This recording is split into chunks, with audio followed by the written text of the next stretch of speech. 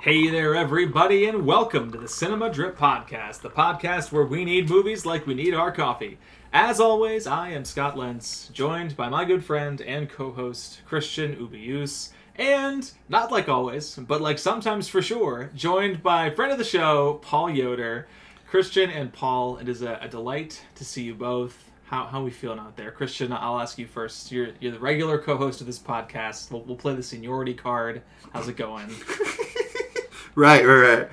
Because I'm frequently trying to use that card on you. You do use that yes, near constantly. The senior card. Yeah. The senior card, yes. This is true. You're so old that you need to stop. But I'm tired all the time, and I'm sweating because we need to record in a really hot room because we don't have proper recording equipment. It's true. I intentionally changed into shorts before coming over here. You need a visual, listeners. That's why I'm here stark naked. Just Here. That's right. If we get enough subscribers to our Twitter account, we'll put the picture put the video online. feed? Yeah. Oh, no. I don't want to know where you'd put that online. All right. Well, Paul, aside from... No. It's like we have a Patreon? Yeah, let's go to Patreon. We'll put it on right. there. Yeah, that's right. We'll get a $15 tier. and I just don't see any of that money? Or an OnlyFans, honestly. All Whichever. right. Okay. All right. So how am I doing? I'm doing fine. I'm doing great. Thanks for having me. In that nice V-neck shirt and jeans that you're wearing. Yes. Stop lying, Scott. You're breaking the illusion. All right. Gentlemen, it is good to be here, and folks, I know that normal episodes of the Cinema Drip Podcast are not exactly scholarly in their analysis. We take our reviews seriously, but this is definitely going to be more of a leisurely episode as we get to take a look at two of the more fun movies, in my opinion, in the Nicolas Cage repertoire, which are, I should say, National Treasure and National Treasure Book of Secrets.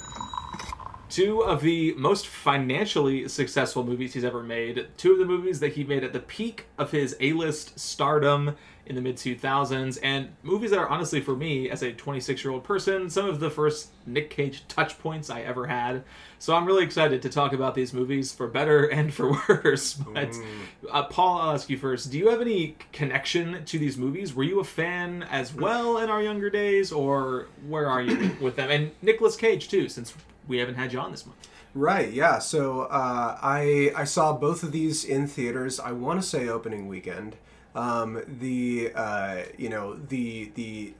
is the type of person that every history buff wants to be.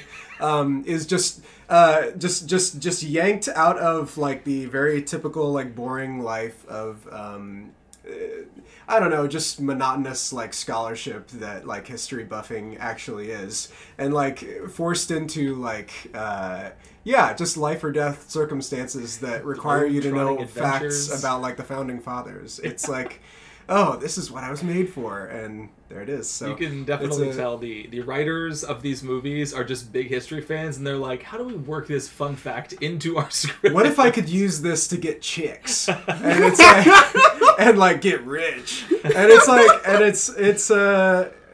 it truly is a national treasure. Oh, look don't at like that. It really Look at that. No, my better one was of course these movies are national treasures, but what are they called? Okay, it was a long walk. All right. Yeah, but that's my history with these. I loved them when they came out. I have seen them many times since. And they're on repeat in his apartment. He goes to sleep. Yeah. When they first steal he wakes up to the president being kidnapped. Yeah, of course. Yeah. You want to have sweet, sweet dreams of stealing the Declaration of Independence. Indeed. Yeah, it's but for real, I don't know. When I was of a certain age, not looking too critically at movies and stuff, these are just fun. It's it's that return to a childhood whimsy of I'm not gonna think too hard about this. Let's just go follow these people. So as much as Star Wars Episode 2 is not a great movie, when all of the lightsabers are in the Coliseum. Yeah. I'm like, yes, this is Oh, this yeah. is peak of movies. Yeah, I want the toys. I want the, I want the, I don't know. That's beautiful. a very good touch point, Christian. And I've seen some people on social media making the joke that when the prequels first came out, of course, they were reviled for the most part. And then 5 to 10 years later, the first people came out of the woodwork starting to defend them. And now, these days, pretty much anybody in our generation, like, maybe not everybody, but younger millennials or even older Gen Z, just love the prequels. And I can say, I don't prefer them to the original movies, but I can't help myself when Revenge of the Sith is on, man. I'm just completely in for that movie. Yeah. Well, and that's the thing is that, like, the people who, like, those movies were, like, kind of made for, like, grew up and, like, became, like, able to review movies, Which is, like, I mean, if you look at National Treasures is on, like, IMDb or whatever, they're not especially, like, popular with, like, critics or, fans at the time. But, like, as like, kids grew up and stuff, like, this became a meme. This became like just, but I've okay. This was a big deal when I was a child, and I don't know why. Yeah. But for some reason, I was invited to a friend's, I don't know if it was his birthday party or whatever, and he just put on National Treasure, and I'm like, yes, like, why? Yeah. Let's read a look at facts about And it maybe says something about the American history in these movies, in that children and preteens, we are the target demographic for the history in these movies. Right, because the history is like it's not especially like clear-eyed. It is the kind of like history that you want to learn when you're in third grade, and like I mean, and the same is like kind of true of like Hamilton nowadays, or and other things where it's like. A critical eye would look at that and be like, no, like that is like that is like a shell of history around like something completely different. But just when you don't know better, it's like great, and it's like really exciting and like patriotic and like a Hamilton's a lot about like presenting facts that people probably don't know, and it's about the packaging. It's not about the substance, and I do believe Hamilton has substance to it. Yeah, oh totally. But it's very much so a you're in it for the ride, not necessarily. Yep. To discover something new. Yes, it was fun being a white college boy when Hamilton came out, and a musical theater fan. So of course I get super into Hamilton, and I even resisted it for a while. I was like, nah, I don't really know. And then a couple months into Hamilton mania, I was like, oh, this music is amazing. And when it dropped on Disney Plus a few years later, we watched it opening weekend or whatever. And then you start to engage with the critical opinion around Hamilton. You say, oh, there are some very real and serious critiques of this material. Right. I mean, you can say that about National Treasure also. Yeah. Yes, you absolutely can. And that's why I brought it very up. kind to American history. It is very kind. White. Well, because according to this movie, like America was like designed by like these super geniuses who like just wanted to protect these treasures from like tyranny, and like and were guarding like ancient American treasures like for their own good. It's like.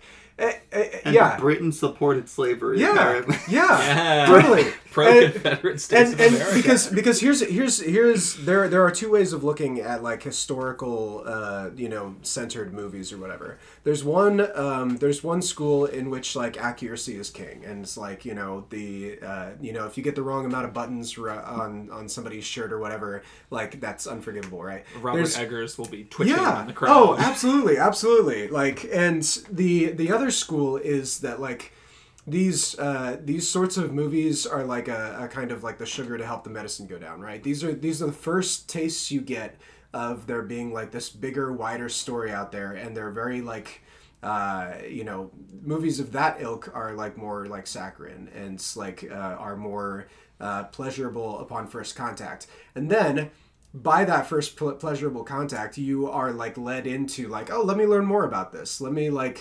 find the actual truth behind this thing. And like both, I've seen, incredible like history done through both avenues. So it's one of those things where like, I don't know how I would personally approach it, but like, I'm glad these movies exist. I don't know. Absolutely. So let's go ahead and just throw out some of the important key players here, of course. We're wrapping up the Age of Cage on the Cinema Drip podcast, looking at some of the greatest hits of Nick Cage's career. So, of course, he stars here as Benjamin Franklin Gates, an incredibly named protagonist. Subtle. Yeah. And as he goes on adventures to search out and discover lost treasures, lost golden cities, etc., and spreading the good word of the American experiment to all who he comes into contact with. Of course, co-starring here are Diane Kruger, who plays Abigail Chase, his love interest and another professor of American history, and Justin Bartha, a pre-Hangover Justin Bartha, as Riley Poole, basically his man in the chair, his tech guy who gets dragged into all these missions. And there are a few more, other casts of characters we'll get to, including the villains and some of the other key figures involved. I love that Harvey Keitel is in these movies. Harvey Keitel is in both of these movies as Sadusky, an FBI agent. Of course, these movies are both directed by John Turteltaub, and we should say, too, these are Disney movies. So the whole tone of the movie is very Disney-fied, which, again, not necessarily a bad thing.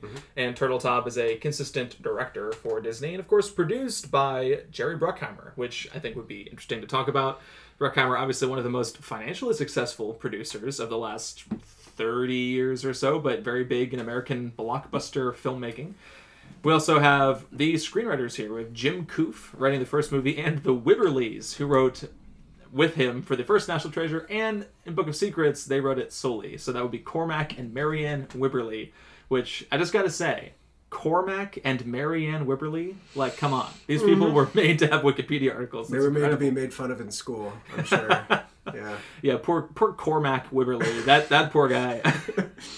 He unfortunately sounds like he's 182 years old, but he's in fact only 62. What can you do? So Cormac McWibberley. These movies, of course, were quite successful at the box office. And like I said, I figured to be two of Cage's most financially successful movies. The first one pulling in almost $350 million at the global box office, and the second one pulling in over $450 million, I believe. I'm pulling up the page to check, but I'm surprised at that point that the National Treasure franchise has kind of stalled out after these two, partially because they've been so successful, so much money, over $800 million from two movies. And so there's a future coming up for this franchise that we'll get to, but it is kind of funny that we only have these two movies to discuss here right now in May of 2022. So anything else we want to get to in terms of just key facts or figures before we start talking a little more in depth about these movies? Yeah. I'm surprised that used to be a lot of money for a movie to make. Right now it is. Yeah. Right. Yeah. It's just, and the thing about that, like, being like, does this movie have, like, that was what I was wondering this time I was watching it around, is like, does this movie have the kind of, like, Marvel, like, global reach, can anybody pick this up, or is this specifically, like, in American or, like, anyone Western? can pick this up. Yeah. I do believe that. Yeah, that's fair. That's totally fair. Especially in the second one when they try to go international. Oh, yeah. He's like, oh, I love the French, too, and they're like, we love you, Benjamin Gates. I don't know. It's wonderful. Yes, of course. Okay, so without further ado, let's talk a little more closely about these movies. Of course, they are just rollicking good times. They're adventure movies at center. Of course, we have an intrepid hero, his beautiful love interest, and his nerdy friend going in search of lost treasures.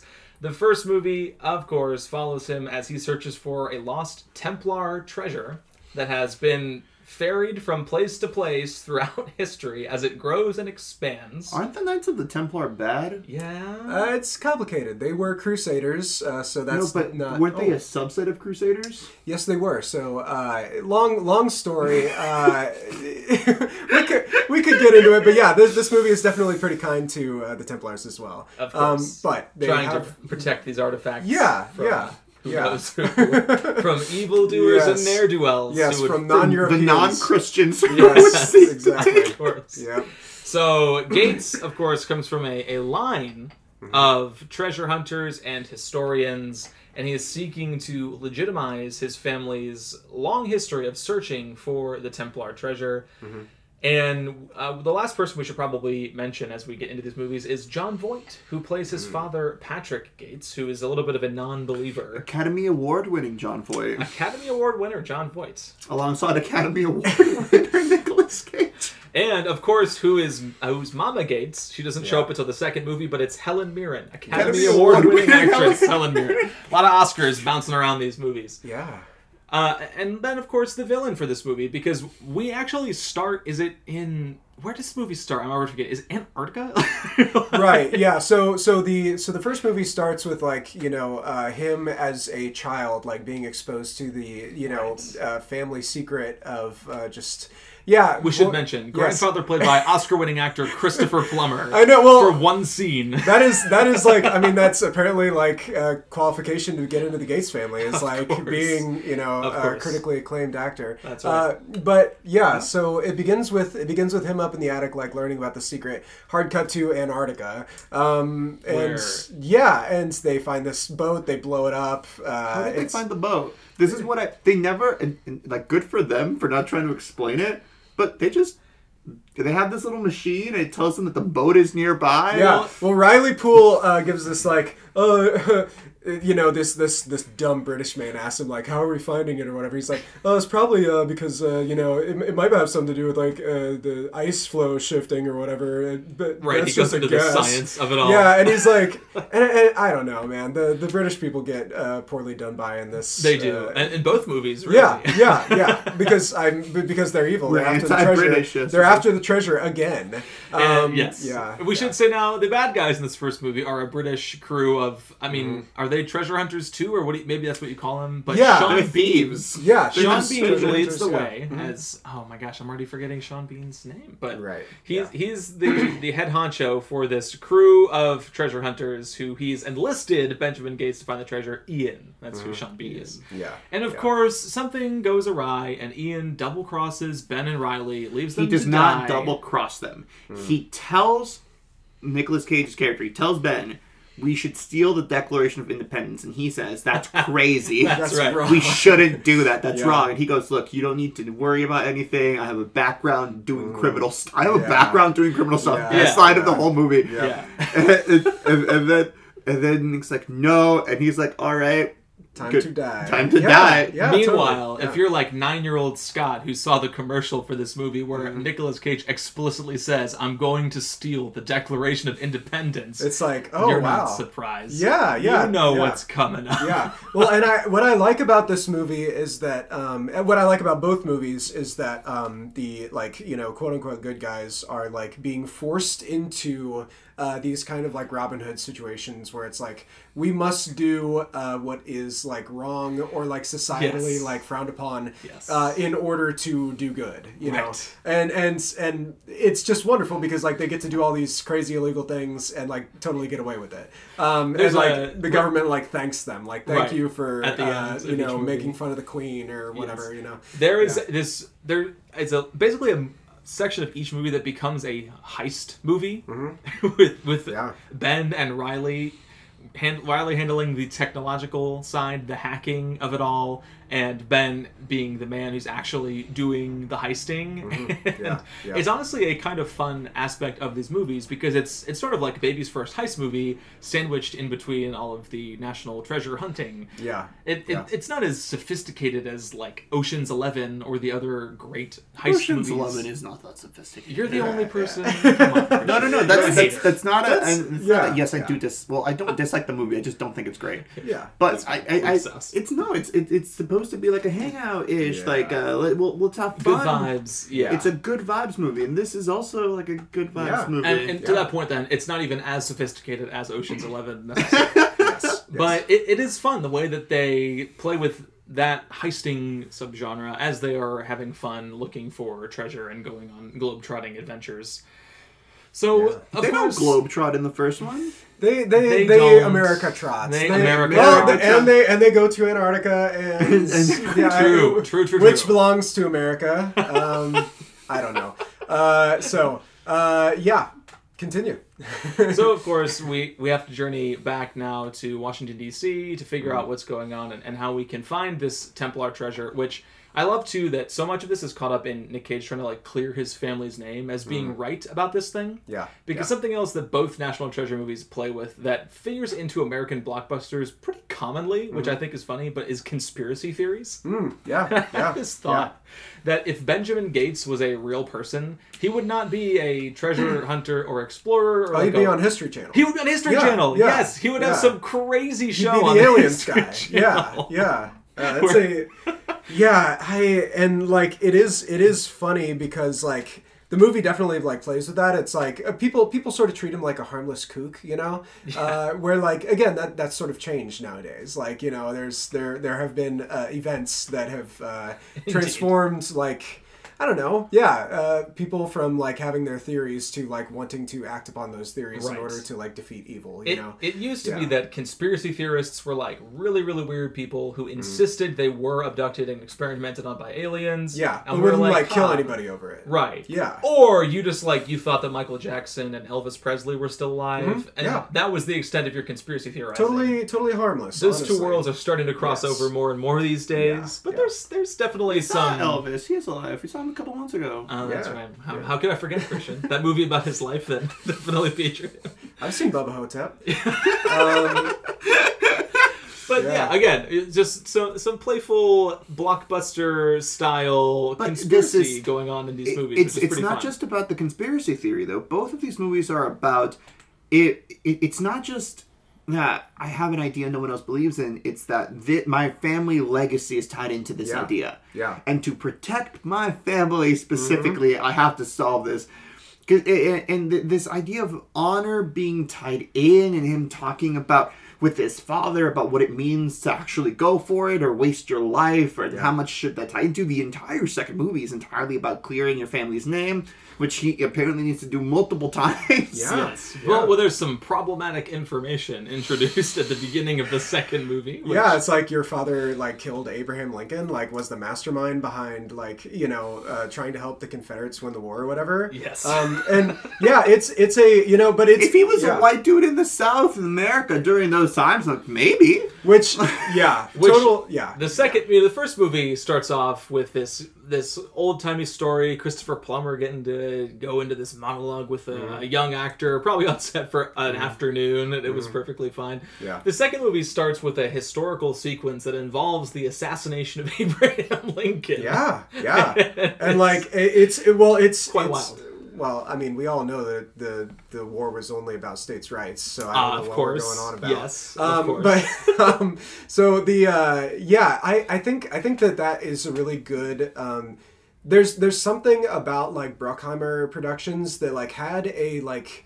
The scripts were like tight in a way that I can't really describe. They were Were they? No, they weren't. Were they? Yeah. Well, the first one, yes. Yes, yeah. And so what I'm saying is that like there are like things that are like dropped in the beginning that are picked up at the end. There are things that like, you know, where a lesser movie or like a more, you know, modern movie is like event leads to event, event leads to event, where this one is like sandwiching events between like story beats that like tie together in a really interesting way. But that's why National Treasure is a lesser movie. I mean, 2. National Treasure 2 is a lesser movie. Yeah, because I would agree. Yeah. The first one is centered around the Declaration of Independence, about this map, about the Knights Templar or whatever. Yeah. The second one, they are unsure really of what it is that they need to go to, because they are traveling... They have a random Civil War note, then they travel to France where they need a drone find something, and then they have to travel to Buckingham Palace, and then they need to come back to the U.S. to kidnap the president. Kidnap the president, and then they need to go to Mount Rushmore, which is actually hiding a golden city underneath. Yes. So it's... Like, that is the lesser part. There's no... If it were, like, an entire thing of kidnapping the president, sure, fine. Yeah. But it's... Now, there are good moments in the second movie. Yeah, I mean, absolutely. The point where we get the mirroring of from... Evolving from, I'm going to steal the Declaration of Independence to... I'm going to kidnap the president of the United Yeah, States. yeah, Just gets me giddy. There's and that's in terms of sheer insanity. Yeah. And that's the thing about sequels, right? Is like the first movie is like setting up like it's this very carefully bookended like here's the beginning and here's the end, and that's like a full story. Where a sequel is trying to like take that full story where the characters have been completed in some way and be like, oh, actually more stuff happens. Like we have this other like there's no reason for the second movie to be a movie. Right, except that it's awesome. And so like and it's gonna make $450 million. Yes, that is the reason for it to exist. Which, and so fine. Yeah. The I will say the character I appreciate the most is Riley. It has to be Riley, right? Because Riley is the stand-in for the normal human being who does not care about or know about these facts. Yes. Being like, what the frick, man? Yeah. What are you talking about? What is going on in this space? What is going on here? Something about Benjamin Franklin's glasses, the Silence Dogood letters, something about the three different Eiffel Towers and the two different desks. I should have started keeping track of how many audience avatar questions Riley Poole asks, which a great role that many characters and blockbusters of Jan have had to fill, where you just ask the protagonist questions so they can demonstrate their subject matter expertise and explain for the audience what the heck is going on. And I should have kept a tracker because the amount of times Riley Poole says, what is this actually mean? Or what is this? Or who is that? Right. And asks those kinds of questions is absurd. Yeah, because both of his co-stars like understand this stuff and like care about it. There's again, like that's the funny thing about this movie is like usually it'd be the tech guy who the other one's like, say it again in English, man. Like tell me what's like actually going on, and he would give some sort of babble. Where like in this movie he's like the everyman, like the guy who can like hack into like the security cameras at the National Archive or whatever. And this is a movie for English majors to feel like they're important. Oh yeah, because and it's again. So I think like if we are getting into like the Nick Cage of it all, like he is. I was really impressed like coming back to him after years of like Cage, just taking his characters in other movies and like trying to imagine that sort of acting here.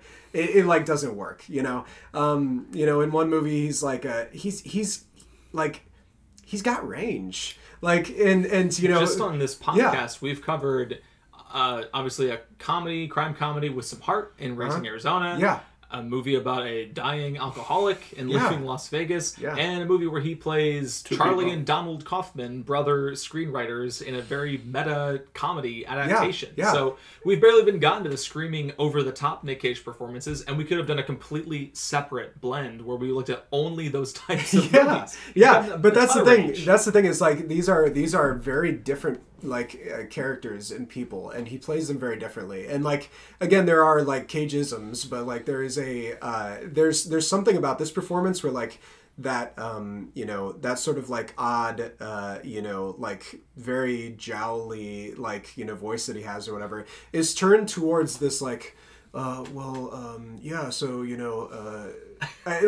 the sort of thing you would expect from like a professorial type. Until like he also reveals his like very weird side, which is also like professorial, but like it's like and they would have been hanged and burned, and like and these like these sorts of like things that he actually plays as like. I think Nick Cage knows that these things are like socially unacceptable, like that his character would be like laughed out of a room for saying them or whatever, but he like plays that to the hilt, where it's like this is a weird guy and he's like enjoying it. They're half-assing having him as a leading man, which I think is so interesting.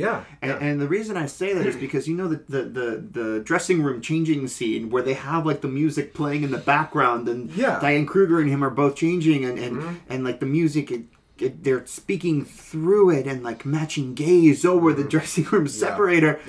But the thing is like Diane Kruger, I think, is very attractive, and then you see just Nick Cage's like black socks, which that's like the only part of his body that they show. He's a dweeb. He's like black socks equate to all of that. I gotta say, say, Yeah. My lovely wife Maddie was watching these movies with me, and by that I mean What a I was like, "Will you please watch them with me?" And she's like, "I'm gonna work on other stuff while we do it." And I was like, "That's fine." And she kept getting mad because one of the through lines in both of these movies is that Riley Poole has no game and women don't like him at all. He's an attractive man. He's getting mad. He's like, he's so hot. Why is he not getting like? That's why aren't they nice. showing you any attention? And Yeah. Nicolas Cage. He's not an ugly guy, but he's also not like screamingly attractive necessarily by this point in his career. So Yeah. it is funny. He's playing the kind of character who I was trying to think of a comparison. And Christian, it reminds me of another movie we've covered on this lovely podcast of ours, Moonfall. Where in Moonfall is it Josh Gad in that movie who's playing the? Why am I already forgetting? But there's You're thinking of Game of Thrones guy? It's that dude. Yeah, it's John Bradley. That's right. I don't know why I thought it was Josh Gad. No, But it's John fine. Bradley, who's Yeah. like the complete wackadoodle, the moon is a superstructure. Yeah. Basically, he'd be the hero if he was a Yeah. national treasure. That's who this guy is. He's Yeah. the weird person who would be a side character in a different movie where the really cool dude gets to be like, no, actually, we're going to do this thing. But instead, he gets to be the hero in this movie. And Nick Cage sort of gets this guy is weird and doesn't play him too over the top, but doesn't undersell the character either. It's pretty standard in some respects for a leading man performance, but it's honestly a better movie because Nick Cage is playing Ben Gates. Right. And I think that's what this movie does. Again, it's like it's trying to get the like history major or like, you know, liberal arts type or whatever to picture themselves like as this person, because what he's got in spades that I don't know that like Riley shows in the movie is this like sense of like nobility and like sacrifice and like I will, you know, I'll stay behind, I'll do this and I'll do that. And it's like, you know, I'll put my body on the line, where there's a like I think the movie is like trying to relate the fact that like even if you're like not the most attractive person in the room or you're the most like socially awkward or whatever, your abilities and your like noble spirit, you know, can shine through. And like, you know, Diane Kruger is like, you know, like Blown away, clapping, yeah. like, you know, and so there's definitely like a ton of like wish fulfillment going on there, which, you know, again, like, yeah, it is a, and I mean, it mirrors the sort of like wish fulfillment we have about like American history. It's like, Yes. I wish that was true. Like, you know, I wish we were that like noble, you know, city on a hill thing, you know, but it's like, you know, there is, yeah, it's just getting you in. It's hooking you. So, yeah.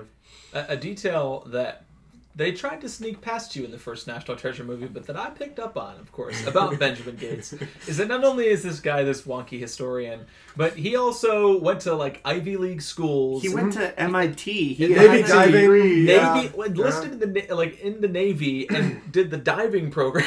Like, Yeah, and it's like, oh, it's very convenient that like, okay, how do I save the day? Diving. exactly. It's like- Which literally it plays. I mean, it pays Yeah. off a couple times in these movies, but in the second movie, there's this moment where he makes the decision to break from the FBI, to go with the bad guys, to stay on the hunt for the treasure, and it And involves no, this him. is in the first one. Yeah, the first one, yes. Yeah. Yeah. Are we sure it's in the first one? Yeah, Yes, when he yeah, 'cause dives off the Boston Pier. Yes, yeah. He dives off that aircraft carrier thing. Isn't that into in the Hudson? No, that's the That first is- one. See, I watched them Yeah. on back-to-back days, and it's blending it in my mind. So it's in the first one, but he literally dives off this Yeah. aircraft carrier, and then they, travel underwater using one of those sort of specialized devices to Yeah. evade the FBI and Yeah. continue on the hunt. Yeah. It's like, it pays off. It's so funny. He chose door number 3.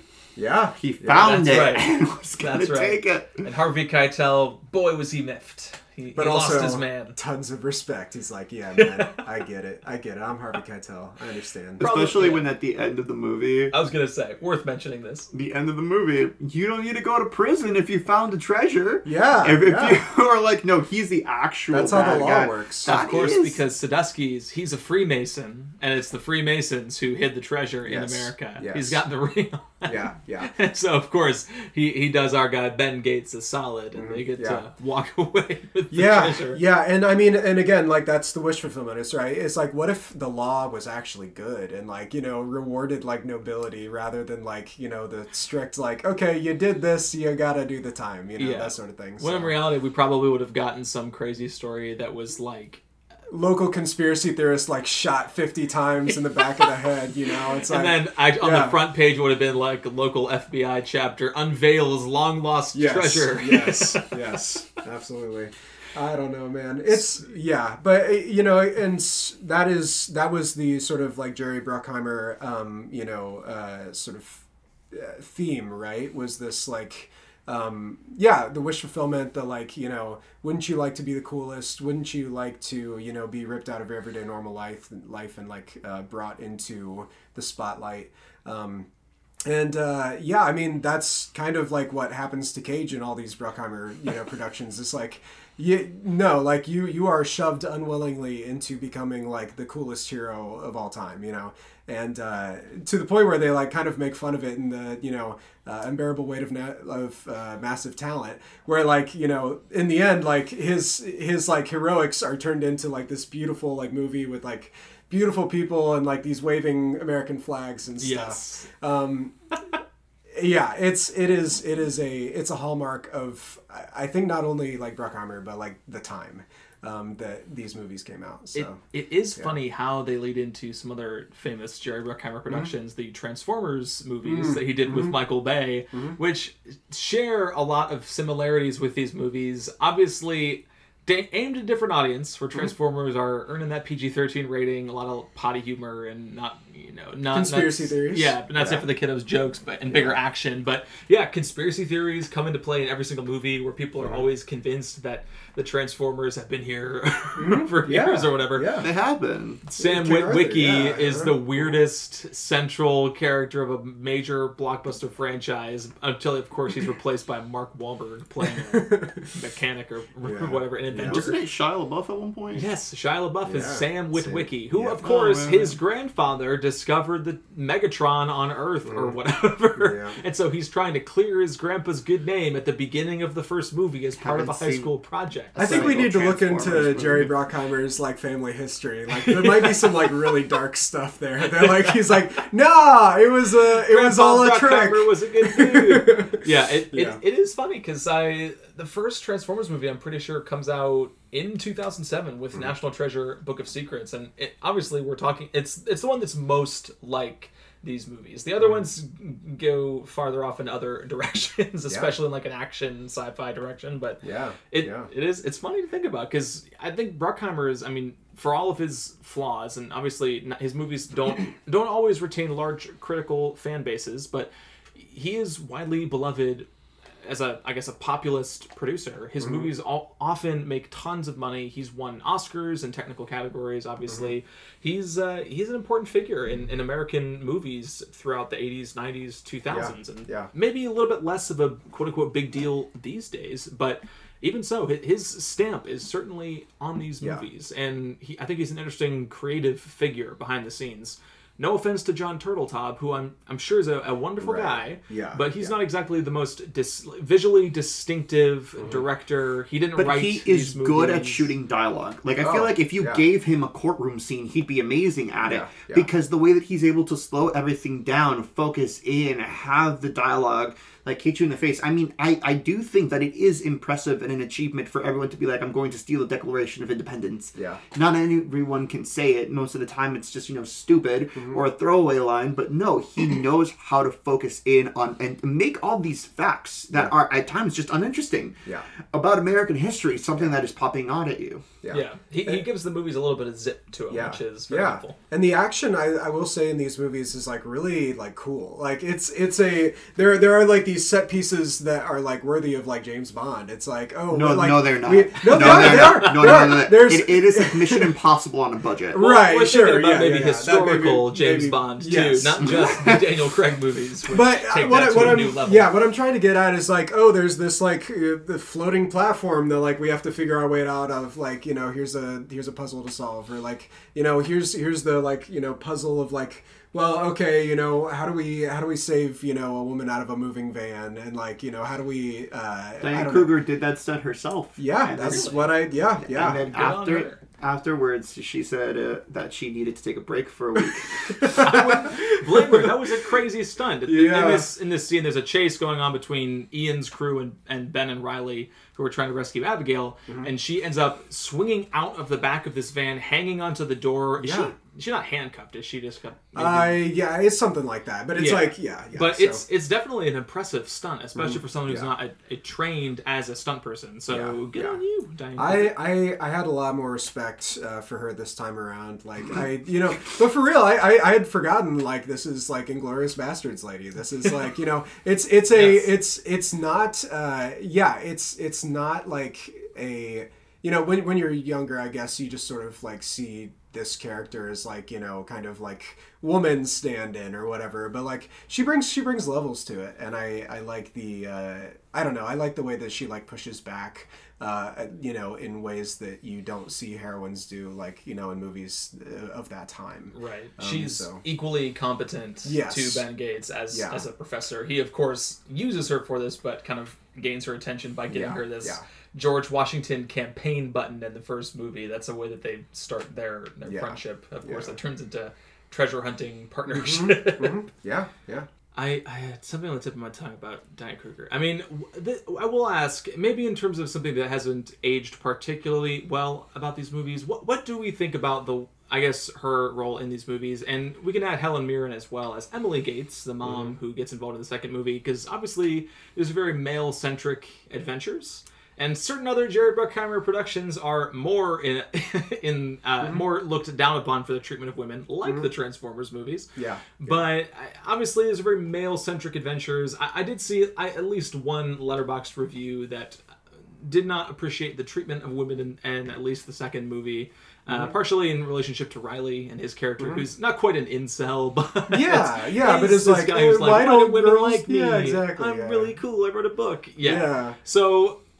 As critical as we can get about, I think the we National also need to Treasure calm films. down about using the word incel. If a guy just is doing things to be cool for girls to notice him, that's not being an incel. That's being a dude. Right. That's like being someone who's horny. That's just like women have done that many, many times. Yeah, he's not violent or anything towards women or abusive. He just complains a lot. He's a dork who's like, why don't girls like me? Despite the fact that Justin Bartha's a good-looking guy, especially once they give him a haircut for the second movie. He looks a lot better. No, I like his look more in the first one. I won't lie. I like the shaggy-looking tech dude. Yeah. But I like the fact that the people who they are turning to, who have all the expertise in the world and not the helpless aid, are the women. In the fact, like who is capable of deciphering hundreds of year old ancient Native American languages?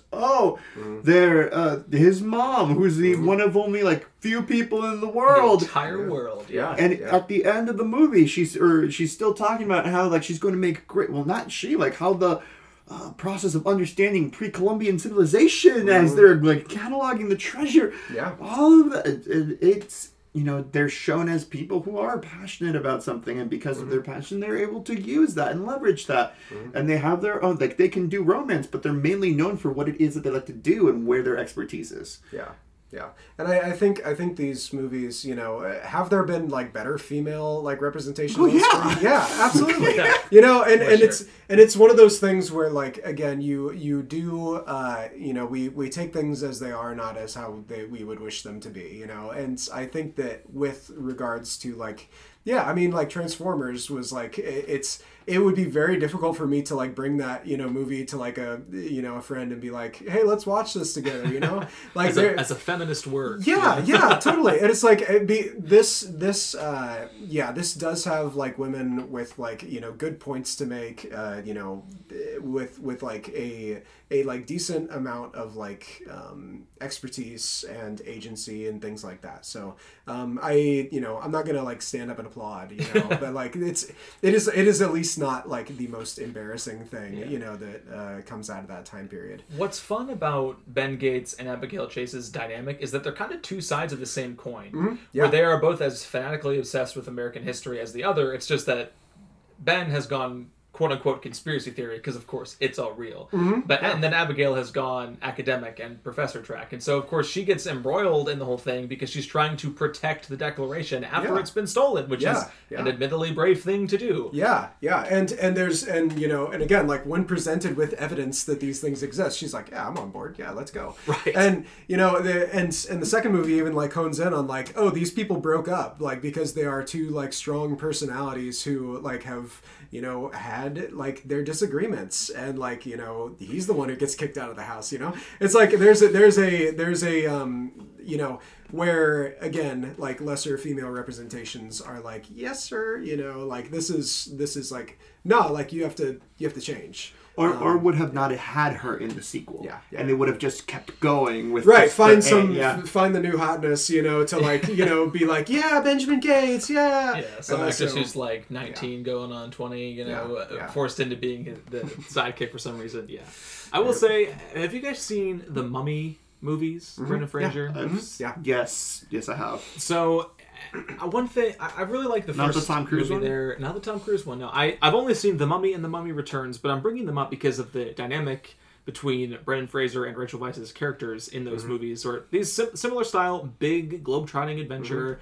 But they, of course, fall for each other over the course of the first movie. And there's something I really like about the second movie is that despite its many flaws, again, I think it's a lesser movie for a variety of reasons, but one thing that works in its favor is they're a married couple who stays married from movie to movie and actually have not fallen remotely out of love by the time the second movie rolls around. There's much ado at the beginning of the movie about how their son thinks they're like, ew, mom and dad, you guys are kissing too much. That's a thing in that movie. Yeah. And I think it actually saves space for other stuff that's going on. There's not lame conflict where they're going to get together again by the end of the movie. They actually just focus on that relationship and allow it to continue to grow. Yeah. So that is one thing where I don't always like when franchise entertainment does this, where it kind of forces the conflict between the two main characters, because I think you can do that within the confines of them staying together if you want them to stay together, of course. So that's kind of a nitpick, but as far as these types of movies have handled romantic entanglements, I mean, you look at Indiana Jones, where we have Marion in the first movie, and then he goes back in time, different lady in the second movie, and then different lady in Last Crusade, which, is there a lady in Last Crusade? Or is he just palling around? No, and a Diane Kruger type, actually, so that's right. German lady. Yes, right? and then Marion comes back for Kingdom of the Crystal Skull, so obviously even the archetype for many of these movies, Indiana Jones has a different track record with female characters too, so what can you do? I think Diane Kruger acquits herself quite well in these movies, and it's a weird shame that she didn't really soar much farther outside of Inglourious Basterds. These two movies, I have no clue what she does with her life. She's still acting. She's in a few movies that have come out over the last few years. She's been in some foreign flicks also. Right. She, of course, not an American-born actress, European actress, and so she has done films in, I believe, French and possibly German, which I don't know if that's true. So check me on that, listeners. That makes sense.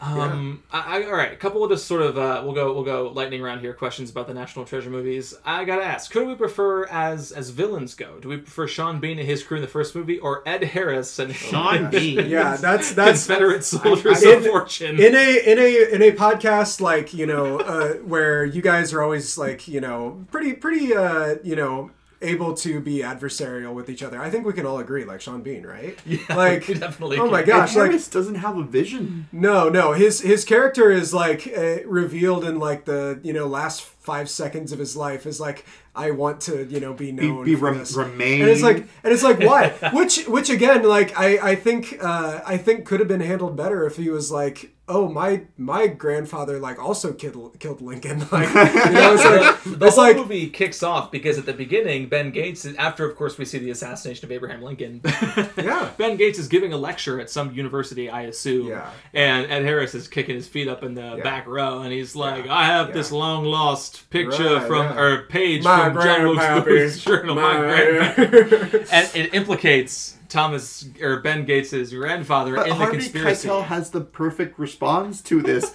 which we don't get to, which is why did he wait so long to do it? Yeah. Right. It feels like at least a couple of years have passed since they found the first treasure, but no, this is the moment. And at the end of the movie, Harris's he gets to Ben and essentially tells him, "I only did that knowing it was untrue to get you in on the chase." Yeah. And I'm like, what How proof did did you you know need that this guy needed that it's convincing? untrue? Yeah. It's like, well, hey, actually, I heard about this like Indian city of gold. Like, you want to find it? Yes, I do. He would have been like, that "What do would've- I have to do? Yeah. Who do I have to Kill. kidnap? Yeah, What do I have exactly. to steal?" Yeah, Exactly. like Yeah. there's no way that this guy would have needed any more convincing. And honestly, I think there's something there, and that there could have been this tension between, you have Patrick Gates, which is John Voight, his father, Yeah. and you have Abigail Chase, and they're competing, obviously, desires for Ben to be healthy and well, and for the relationships to thrive. And there could have been a completely separate movie about him getting in on this wacky journey and implicating them all in it as well. And there could have been drama and tension, but of course we have But this. he no. But his family name, though, Yes, it's all of about the course. family name. Yes.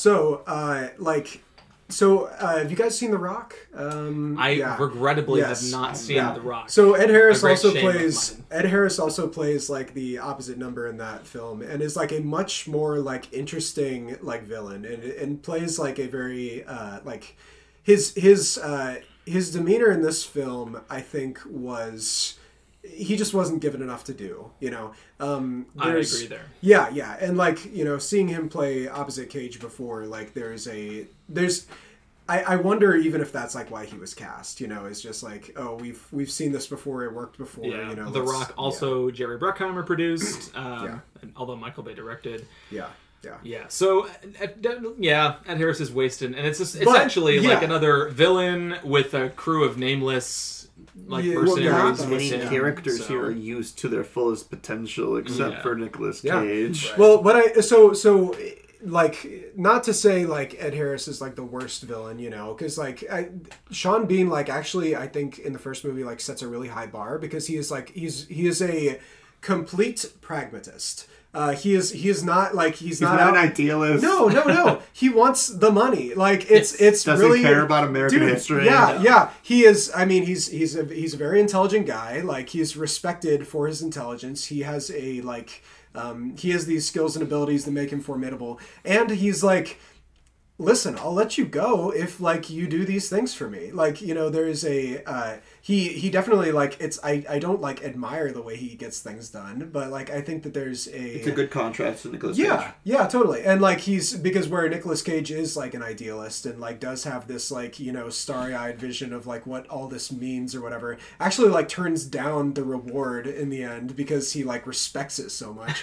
Where like, you know, Sean Bean is his opposite number, who just like he knows all the same stuff, he does all the, you know, he's capable of all the same things, but like is like totally lacking idealism, like is totally just like, I will take you like as far as I need you to go in order to like, you know, serve as like my treasure finding tool. Right. To get the money. Yeah. And in fact is like willing to like be like totally cool with people. Like the reason he like, you know, quote unquote, like, you know, starts killing people at the end is like it's like in service of getting the treasure. Like you know, he lets his dude like fall down, you know, a giant pit. He like, Shaw. you know, Going yeah. out for Shaw. Yeah, but he's like, I mean, he says like, do you think I care about your guys' lives like any more than I do about like Shaw's or whatever? Like, he's like, I am using you. Like, and you know, he's Good for always him. Yeah, and he's always using them, like the metaphor of poker is brought up all the time, of just like he's using them as leverage, and he's using them to like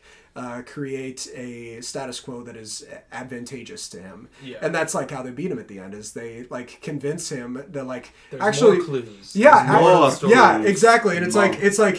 like let us let us give you what you think is your greatest strength, which is like leverage. And using that to like leave them alone in a cave where like they actually find the treasure. So it's But as much as he's not an idealist, he does have a firm belief that this treasure exists somewhere. Yeah. Whereas I do think some other people would have at some like if I had gone down to that tunnel and found nothing and believed that there was nothing, I would have been like, all right, let's cut our losses. Yeah. Let's just leave. Again, it's the poker thing. It's like he's making a big bet. Like, He's playing the long game. Yeah, he's like I invested in you, Nick Cage. Like I have I believed in you and no one else would, because like that's how I play. You know, Yeah. I am you know, I'm in for the big haul, and like so Ugh, it's wild. In terms of other key side characters, there's not too many. But I gotta say, like my guy Bruce Greenwood in National Treasure Book of Secrets, he's playing USA President. Yes. Yeah. You could have just called him President Greenwood, President Smith, but no, just USA President. Yeah. And chalk him up with high-ranking government officials who should totally get this guy in trouble, but do not at the end. Yeah. And he's also secretly like a, secret keeper or whatever, like sort of a Templar kind of, Harvey type. That's type right. thing. Of course, we haven't even mentioned it's the Book of Secrets in the second movie, and he tells Nick Cage, look at page 47. And of course, that's the sequel tease that we never got. So my final question for you here as we wrap up our National Treasure discussion, are the two of you invested in the future of National Treasure? Because for many years, they've been talking about National Treasure 3. Will it happen or won't? They've been saying they need a great story to tell for it. And I said to myself, are you certain? Because so far, we've done all right with what we've gotten. But there is allegedly a third National Treasure movie in the works. And there is definitely a National Treasure TV show in the works that's going to be coming to Disney+. Yes. And there is going to be some notable people in it. To me, most notably, Catherine Zeta-Jones, who has not really been acting regularly over the last few years. Not like involved with the original National Treasures or whatever. Who's going to be in this movie. And it'll focus on a Hispanic lead character, a Latin American character. A dreamer, actually. There you go. A dreamer, And it'll be written by the Wibberleys, who obviously wrote these movies. So just as our final kind of, as we wrap this conversation up, are you guys going to be watching that show? Are you invested? Because I got to say, I think I might be, but I don't know yet. We'll have to see. I would tune in, like, to, see the first, episode, see where it goes. I think that, there have been, I've definitely, had a lot of misses recently with, a lot of, Disney, let's make a show, following this side character or that. Whatever. Yeah. I've been a little bit disappointed with that recently. But there have also been, really solid entries that, I don't know. I think, I've been down on some of the Marvel shows. I've been down on I think The Mandalorian was fun. It depends on the execution, honestly. And I think that I like the twist of having a dreamer who is possibly able to look at these things without the rose-colored glasses. Yes. And is able to maybe view history as more of what it is than what we would want it to be. So, yeah. How about you, Christian? The only Disney Plus show I've cared all about. Well, I liked Falcon and Winter Soldier. I liked Loki. Yeah. The only I didn't really care about looking forward to them though. I look forward to Obi-Wan Kenobi. Yeah. That's the one that I'm gunning for. Right. Other than that, no. Yeah. If you tell me to watch it, I won't. And I mean the only show that I have waited to watch in the past couple of years is Barry, which is currently airing. Right. Yeah. And this is not Barry. And so safe to say. Well, and the craziest thing about that show to me is I don't think about Nick Cage Barry? No. If Nick Cage is in Barry, as the acting teacher, oh my, that would be good. But Henry Winkler's great though. Yeah, absolutely. I think the craziest thing to me is I don't think Nick Cage is in the show. Which that's his thing now is I'll do anything for a paycheck. It's but he won't do TV. Well, you see, he's really not going to do TV. Interesting. He's actually said that because there's a TV show, he doesn't think he would sign on for a movie. Interesting. Okay. Yeah. Interesting. He also apparently in the press for Unbearable Weight of Massive Talent was saying he's going to try to be more choosy with his projects at this phase of his life because he's paid off his debts. Right. I believe that's what all those paycheck jobs were about. So good for Nick Cage. Alas, we won't be seeing him on Disney Plus anytime soon, outside of National Treasure perhaps. But that wraps it up for our National Treasure conversation here. Paul, thanks so much for joining us. Always a pleasure to have you. Want to ask, as per usual, if you have anything to hawk here for the listeners of the show, anything to push now that's public and available for consumption. I tell you what, last time I was on here, I gave a sort of like George R.R. Martin, like, oh, it's going to be done in like, a month, sort of thing about a book that I was writing. So I don't know, just subscribe to like Author's Dozen or wherever you can find me online. I will let you guys know when these things come out. Yes. What is your website, if you don't mind? Just authorsdozen.com. You can find all my stuff there. As for like hawking, I don't know. I'm just excited about coming out with some new work. I think for fans of like Nick Cage over the topness, I think they would enjoy my writing. There is a lack of regard for what's good that I think you're a good writer. Yes, Paul. You are a very strong writer. I'll say the Author's Dozen just project. like Nick and Cage. If I didn't believe that, I would stay silent. Just like Nick Cage is a very good actor, and we don't agree with everything he does. There you go. Yes. The Author's Dozen project did follow Paul through was it 2020? It was, yes. Through the year 2020, which conveniently timed on your part unintentionally, as he wrote a book a month in an attempt to, what was it? Was it stretch the bounds of creativity? Is that what you said? Again, like Nick Cage. Just anything that came to mind, like anything I could show up but for. you did Authors Dozen Revisited. That's true. I did a revision thing, so yeah. There will be more coming out. That's I don't want to waste everybody's time with. Yeah. We can say Paul, our buddy, is author of sci-fi and fantasy novels. Check out the Author's Dozen podcast as he talks through the writing process, some of his own personal process, the books that he's writing, and Christian and myself actually made appearances on that show near the end of it as we were helping him read through some of these unfinished novels and provide some feedback. Yeah. So check it out. It's a good listen. Yep. Thanks for being here, Paul. And, of course, that is our show. We Yay. are, of course, here in your inboxes every Friday. I just realized a minute ago that we're going to have to be competing with the drop of Obi-Wan Kenobi on Disney+. So, thanks for being here, listeners. Choose Obi-Wan Kenobi. Choose Obi-Wan Kenobi. If you've paused from having an Obi-Wan binge fest, I guess it might just be one episode at a time. So, we're not going to be binging too hard there. But if you've paused from watching Ewan McGregor and Obi-Wan to hang out with us, thank you so much for that. We love watching these movies and sharing our discussions. It means a lot that there's folks out there listening. There are a few things you can do to support the show. Of course, please do subscribe wherever you get your podcasts. There's a next week. There is a next week. I was getting ahead of myself into the outro. So subscribe where you get your podcasts, because next week we're kicking off a new blend of the month, as we do every month here on the Cinema Drip podcast. Just like a cafe has rotating seasonal blends, Christian and myself got seasonal If blends. they're at this point, they know what the format is. I think we can move on to what we're doing next week. I just like getting a little flavor, Christian. But of course, I got to guide us through the Nicolas Cage Greatest Hits month, but Christian is going to guide us through June, and good grief, I'm excited. So, Christian, what do we got coming up? We're doing Tom Cruise and Christopher McQuarrie collaborations, and we are starting off with Top Gun Maverick, which was not directed by Christopher McQuarrie, but was co-written by him. And so we're going to be looking at 3 different collaborations of him throughout the month, and we're ending in a special episode. That's right. We'll get to that as we get through the month, but I'm so excited. Paul, what were we going to say? Sorry. It was surprising to me that a pair of aviators just spontaneously burst onto my face.